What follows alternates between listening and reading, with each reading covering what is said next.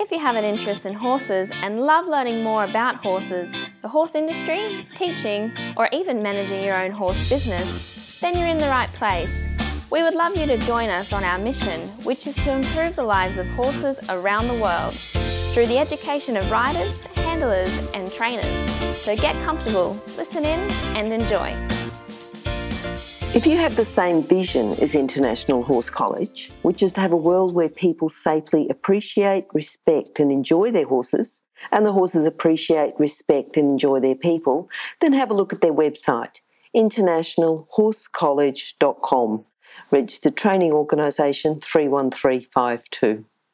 Today's guest is Tarrin Warren. Now, Tarrin's going to talk about working equitation as a sport, and I know she's got a lot of insights there. She goes around, she does a lot of clinics with working equitation, but we're going to talk about working equitation as a sport today, which is going to be quite interesting, I think. How are you today, Tarrin?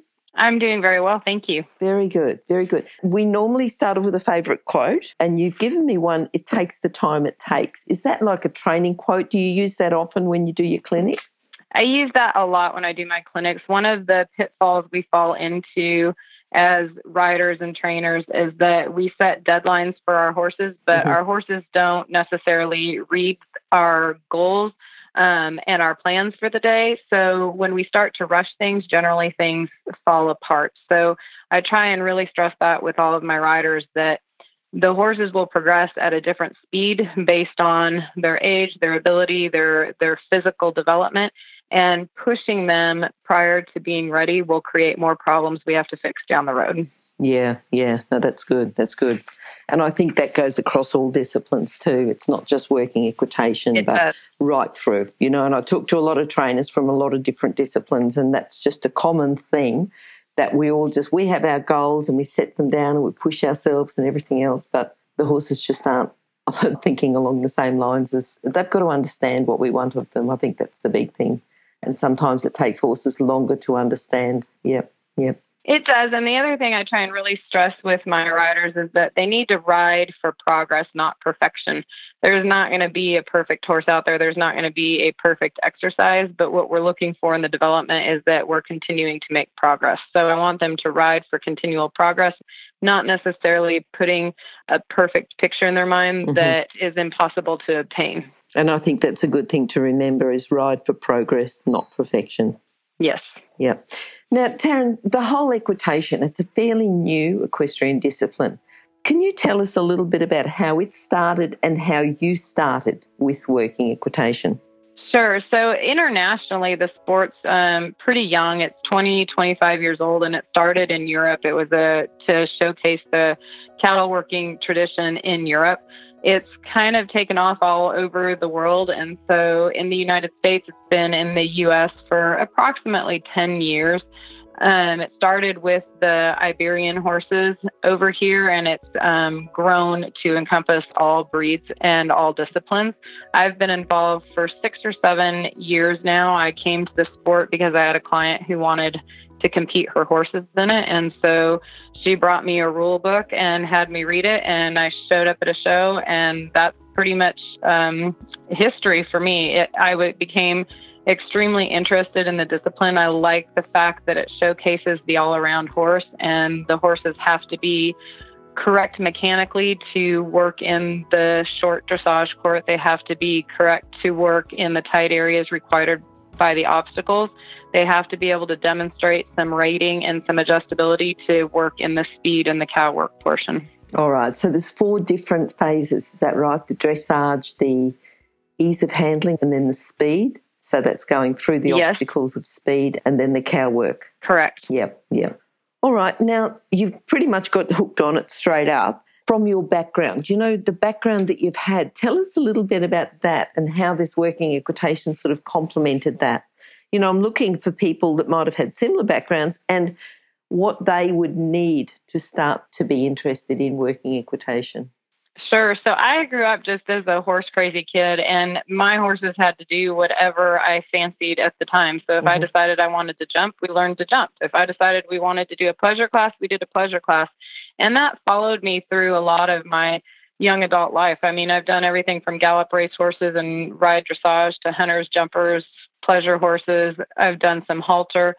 So when I came to this sport, I felt like, and I had done some cow work, some team penning, and some cutting. When I came to this sport, I felt like it kind of pulled all of my background into one arena. So I was getting the mechanics and the good development from the dressage. I was getting to perform the obstacles like I had done in some trail classes, and I had gotten to do speed like I had done in galloping the race horses and doing some barrels and poles.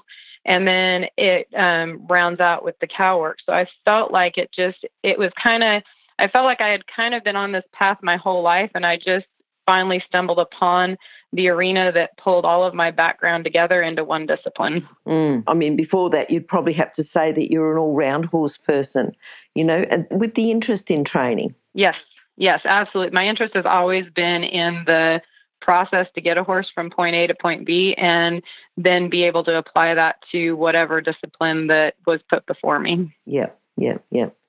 Okay, so to look for a horse, the type of horse that's going to go into working equitation, are we looking for an all-round horse to get started? Because if we're looking for an all-round rider that's done a little bit of dressage, done a little bit of trails, done lots of different bits and pieces, is that the sort of horse that we're looking for? Or is it something different? What I tell my clients all the time is that any horse can be successful at this sport. Okay. This sport will improve any horse, any breed, any discipline, because it works on developing the mechanics. So when I came to this sport, what I found was by focusing on what was required in this sport, my horses got better in other arenas. Their spins got better for reining, their stops got better, their adjustability got better in the cow work. So any horse can learn to be successful. Obviously, not every horse is built for certain disciplines. So the nice thing about this is that because it has the 4 phases, you can't have a horse that's just capable of doing dressage. They also have to have the brain and the adjustability to do the obstacle and the cow work, and they have to be able to have a little bit of speed to be able to get through the speed phase and the cow work. So when we're shopping for horses, I like to try and find a horse that has a tendency to move a little bit more naturally uphill. Mm-hmm. That's going to benefit just the overall performance of the horse. They're going to have to learn to really sit on that hind leg. And so if you have one that already has a tendency to move uphill, then that helps. Horses that don't have that tendency can be taught to move a little bit better, but they're always going to be at more of a disadvantage than a horse that naturally moves uphill. I like to find a horse that enjoys spending time in canter. So when you're watching them move in the field, are they trotting everywhere or are they cantering everywhere? This sport is primarily, when you get to the upper levels, is a walk canter sport. So I want a horse that naturally has the tendency to want to carry themselves in that frame. Mm-hmm. I want a good mind, because once they've gone through the whole process from dressage to cattle work, when you have to bring them back at the next competition and get them to work the obstacles slowly before they can do it at speed, if you've got a horse that has a tendency to get really tense and really ramped up, you're going to be at a little bit of a disadvantage when you have to come back and do the obstacles at the prescribed gates. So yes, we're looking for the all-around horse, but any horse can be made better by doing this discipline, and the riders are going to learn a lot more about the mechanics of how the horse's body works. So it's a great sport to even just school at, even if you don't plan on competing. I can tell by the enthusiasm in your voice, you're really passionate about it and you just love it. Yeah. I do. Yeah. Now, as a clinician, Tarrin, because you go around and you teach this quite a lot, so that's correct, isn't it? Yes, ma'am, I do. I travel about 28 weekends a year. Okay, so you travel the weekends. You don't say, right, I'm sort of going and I'll go from one to the other, but you're coming home in between to work and train your own horses and I suppose your regular students that you have, and then going out on the weekends and training. Is that right?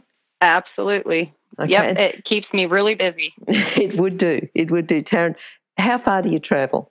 I have traveled to Mexico. I've traveled all over the United States. I'll be going to Canada this year. So I have traveled from all corners of the United States to out of the country teaching.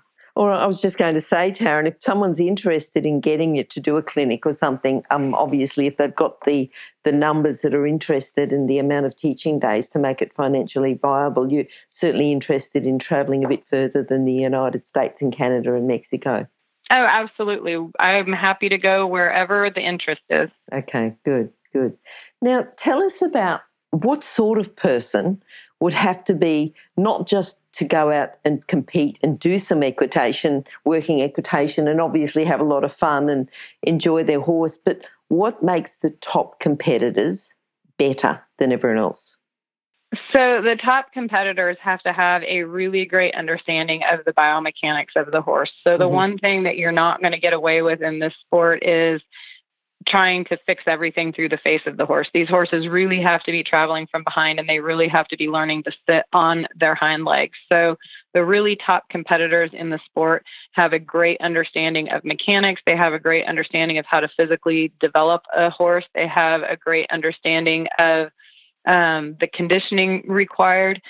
They have a great understanding of getting the horse to come through the back and connect to the hand, not having a horse that's on the front end running into the hand. So the nice thing about this sport is that in the United States, we have it set up where you can start at a walk-trot level.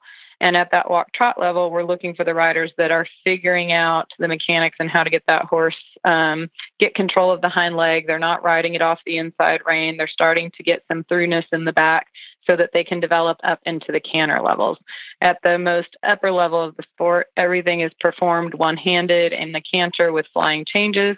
And in the ease of handling phase, that can oftentimes mean, 15, 20, 25 flying lead changes in, 4 to 5 minutes of time. So the horses have to be really balanced. The riders have to be really aware of where the horses are getting blocked in the body and learn to help the horse release in those areas. Stop. I need to interrupt this chat for a hot off the press notification. That is, that the latest version of the book, 101 Careers in the Horse Industry, is now available, and the best news is that it's a free download. So if you work in the horse industry, if you have a plan to work in the horse industry and have a career in the horse industry, or if you know someone who plans to have a career in this fabulous industry, then this is an essential book for you to read now and then keep as a reference as you progress through your career. With over 100 jobs to choose from, you'll probably find at least one that you'd happily do without being paid. So simply go to internationalhorsecollege.com, scroll down to the bottom of the page and click on the 101 Careers in the Horse Industry button to receive your free career book. Imagine, maybe one day you could be a guest on Horse Chats. Okay, good. And thinking about horses and training, say if you've got a rider who's done well, who really understands the biomechanics, who can really understand the sport, and they get a horse, and I know that, you say it takes the time it takes, and you're going to give me a really broad answer here, that's fine.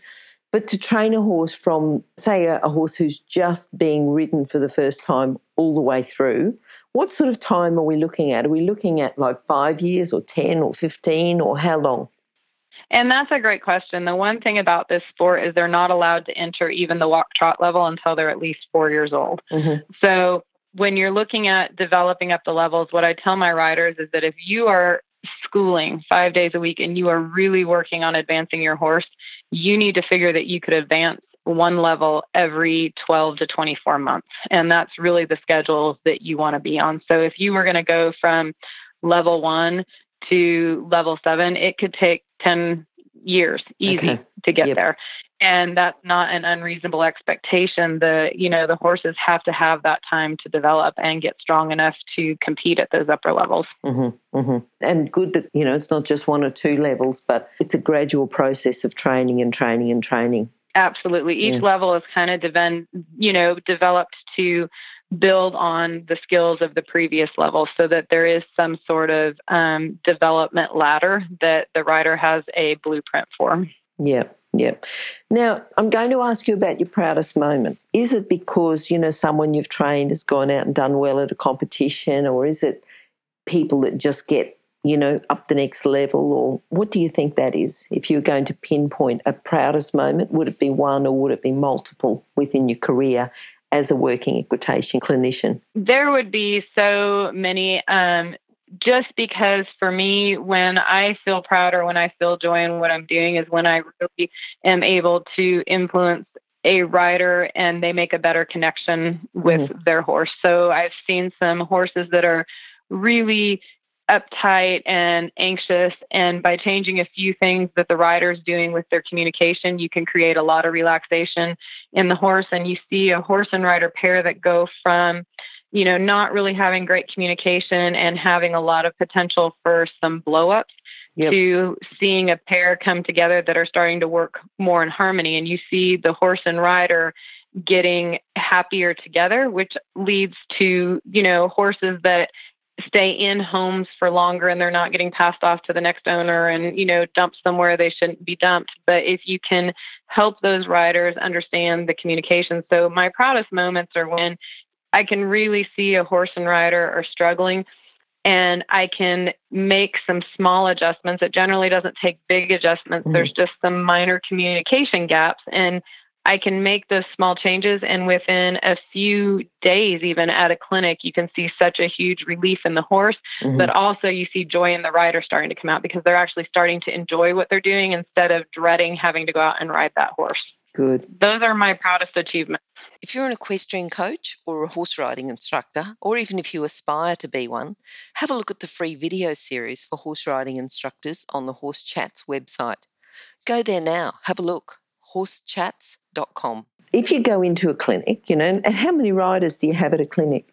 So I usually cap my clinics at about 12 riders so that we can get good quality schooling time together. If you get more than that, it makes it hard to give everybody, enough time to actually send them home with some beneficial exercises and helpful hints that will help them on their journey. And over how many days do you do these? It really depends on the organizers. I've gone to places where we've done it over 4 days. I've gone to where we just do it over a weekend and 2 days. So it really depends on the interest in the area and what the area can support. Okay. So when you do these clinics, obviously the first year, if you're doing 28 weekends a year, you wouldn't have done the 28. You've been doing it for a while. How did you start? How did it build up? What do you think the biggest challenge, and this is finances aside, money aside, what's been your biggest challenge to getting to the stage where you are now? And also, too, how have you overcome it? So I think the biggest challenge in the beginning was that the sport was so new, so a lot of people didn't know about it. Okay. You would have individuals show up at a clinic and it was, working equitation clinic. And in their mind, it was like a Western rail class because they just heard the word equitation and they're thinking about going around in circles and having judges judge them. So in the beginning, it was just getting the word out about the sport and getting people to understand what the sport was. And honestly, so many people are drawn to this and enjoy it so much that once you get 5 or 6 people in an area interested, it kind of grows like wildfire. So it kind of the sport promotes itself. So in the beginning, it was just an unknown sport. But as it's grown, then individuals, they talk to their friends about it. And pretty soon, you're almost, and this is true for a lot of people teaching the sport in the United States, is that there's almost more demand than there is time to teach it. And that's a good thing. Yep. Now, before you did that, were you already teaching people and then you competed and did well and so people asked you to teach them? How did you get started in the very beginning? Think about the first person you taught. The first person I taught was honestly when I was probably a teenager in 4-H, and they always had the older kids teaching the younger kids. And so I started teaching at a very young age. And in my teens, I can remember that it was $5 a lesson every time, I taught somebody. And so you'd spend an hour and make $5, but that was your gas money. So that's where it started. And then it just kind of grew from there. I don't know that when I was young, I wanted to be a veterinarian. I don't think I ever thought I wanted to teach people and train horses, but it just kind of grew. I had the ability to communicate with the riders. And so it grew all through my late teens. I was doing it when I moved out of the house, and it started supporting my own horses. And in the beginning, that was all I needed to do was I needed to support my own horses. It was kind of my side job. And then I had kids and started doing the training and the teaching full time. I started giving clinics probably probably in my early 20s. Just some basic horsemanship clinics, some judging clinics for youth, helping them with their judging projects. And then when I came to the sport of working equitation, I was enjoying it. I was competing, and I had individuals that came and asked me to start, coming to teach it in their area. They wanted to come take lessons, and it just kind of grew from there. Very good. Yeah. Now, just say you go in and someone's contacted you and said, can you come down and do a clinic for us? They've got their 12 riders. You haven't seen any of them before. You don't know any of their background. What's a common fault you would expect to see with either the riders or the horses or, whatever? And how can you fix this? So I'm so glad you asked that, because there are some common faults that I see. And probably the biggest one is that they have a hold of that inside rein. And so they're using that inside rein as a security blanket, and they have no connection to the outside of the horse. So the horse is constantly disengaging the hind end. And the biggest issue that I see and talk to the riders about is that by hanging on that inside rein, you're really putting a big block on the horse, both mentally and physically. You're creating a block where they can't come through the shoulder, but that horse is also far more worried about what's happening in their mouth than what's happening on their back and sides. That mouth is the most sensitive thing. So when you have a rider that's just hanging on that inside rein and is riding in more of a containment mindset than a guiding mindset, the horse is pretty unhappy. The horse isn't coming under with the hind legs or through the back. So the first thing that I address when I come into an area, almost hands down, is going to be getting control of the outside hind leg and giving up that inside rein, getting the horse connected to the outside rein. And usually what I do in that circumstance is that we're working some pretty basic exercises, some circles and turns, and I have the riders just put their rein in one hand. And the look on their face when you tell them to let go of that inside rein and just ride with the feet and leg and that guiding outside rein is shocking. But within 2 days of riding, they're riding that horse everywhere one-handed, because they're now focusing more on what's happening behind them and under them rather than what's happening in front of them. So that's the biggest thing I usually tackle going into a new area. Okay. Now, you said a couple. So is there anything else you'd like to talk about? Just to stress that the worrying about the mouth can create a lot of problems in the relationship with the horse and rider. And so you see the riders that are always trying to fix the face of the horse to get the artificial frame that might look good to individuals that don't have the trained eye to see the horse coming through the back, but it creates a lot of tension in the horse. And so what I like to have those riders do is really focus on what's coming from behind and to straighten the body of the horse and not worry so much about the head and neck. So I really try to get their focus off the head and neck. In fact, I tell them that in the beginning, they'd be better off to be riding blindfolded, so they couldn't see what was happening in front of them, but they were feeling and focusing more on what was happening behind them and underneath of them. So we focus on that. We focus on getting rid of the blocks in the horse's body. So trying to figure out where the horses are leaning versus bending.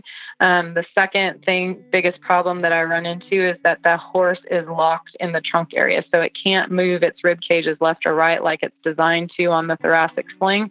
And we have to work to figure out where that block is happening and why that horse is locking down that trunk. Good. I think that your dressage background coming then when you started to explain all of that, you sounded like you were talking about, I'm going to go out and train a dressage horse almost, but it follows through to everything, doesn't it? It follows through to everything. And, I stress that with the riders when they go, oh, we've got to ride dressage. I said, dressage is just basic training that really every horse should have. And if we did that, we could eliminate a lot of our problems.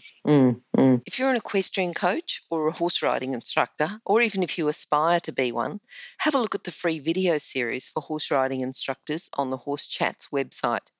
Go there now, have a look, horsechats.com. There was someone that you wanted to talk about, Lorene Bird. Yes. Tell us a little bit about her. She's inspired you. She's obviously taught you quite a lot, but tell us about why you would choose her as a person that's inspired you.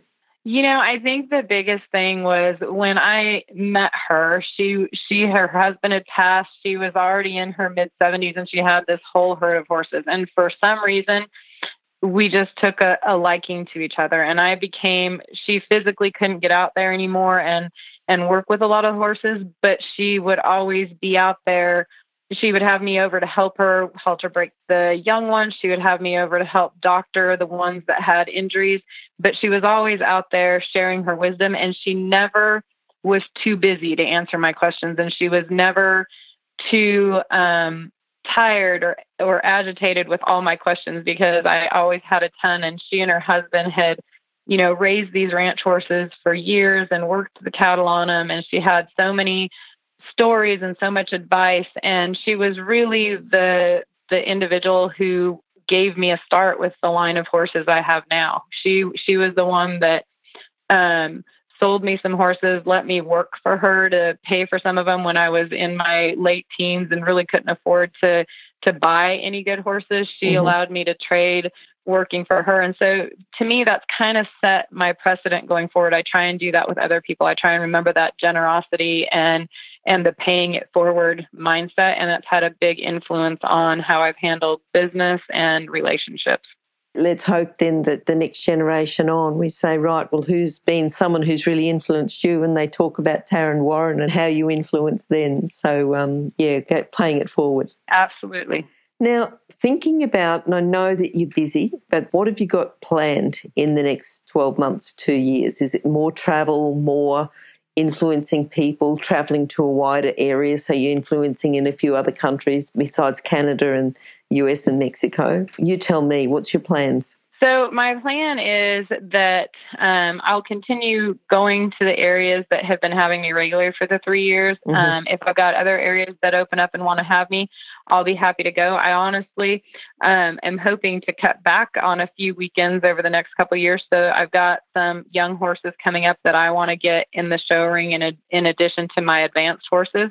It's time to start hauling them. So I'm got a lot of clients locally that are wanting to do more intensive trainings. I've got individuals that want to that come to our property and do some intensives on our facility. So my goal is to continue traveling, but also to start welcoming some individuals to the facility, either to take some intensive training sessions on our horses or haul their horses in and have, like a horse staycation where they're getting some instruction maybe twice a day and they stay for 3 or 4 days and then go on home and practice. But I will continue training. Like I said, and traveling. I'm going to Canada later this year. I'm looking forward to that and looking forward to just continuing servicing the individuals that I've been so blessed to be a part of their journey. I just enjoy them all so much and enjoy their joy for the learning and the sport.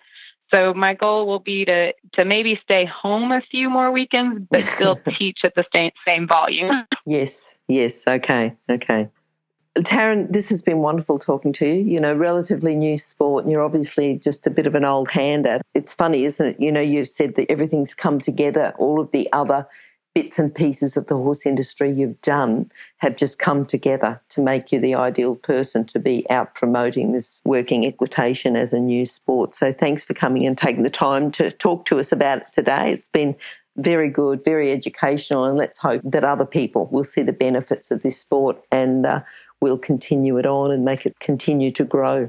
Absolutely. I appreciate you taking the time to have a chat with me. Not a problem. Now, just before you go, if you were going to sum up just in a couple of sentences or a sentence your whole philosophy about working equitation, what would you say? I would say that remembering to have the patience, that the horse needs the time to develop the strength, the horse needs the time to develop the throughness, that you're going to struggle to be successful in this sport if you're worried about what's in front of you. We've got to keep the tension out of them to keep their minds in a place where they can continue to be educated and take the pressures of the sport. So I would just encourage the riders that this sport will do a lot for educating your horse, educating you as a rider, and make you successful in all areas of your horsemanship. Okay. And have fun as well, because to me, I haven't competed, but I've seen it and it looks like a lot of fun. It's a lot of fun and there's a lot of great camaraderie. You've got people who just travel together a lot for the camaraderie just as much as the competition. Yep. Now, Tarrin, your contact details will be on horsechats.com/ Tarrin Warren. But if people would like to get your contact details direct, what are they? What's the best way to contact you? So the best way to contact me is going to be TNTSARMSQTR horses@yahoo.com or my cell phone number, which is 512-269-9270. Okay, so that's TNT Farms, Quarter Horses. Okay, so your website as well. Yes, the website is the TNTFarmsQTRHorses.com. Perfect. All right. Or else just go to horsechats.com, search for Tarrin or search for Warren, or you could probably even search for working equitation and you'll find those contact details there. Tarrin, thank you for coming. Thank you for your knowledge and hopefully we'll catch up sometime soon. Absolutely. Thank you. Thank you. Bye-bye. Bye. If you've enjoyed this chat, then please comment, rate and subscribe. If you'd like any changes or recommendations for guests, then please contact us through horsechats.com. And while you're online, have a look at the government-accredited courses at internationalhorsecollege.com. Registered Training Organisation 31352. Remember that our comments and instructions are general in nature and do not take into consideration your individual horses or your individual ability and circumstances. If you enjoyed this podcast, then please leave your comment below.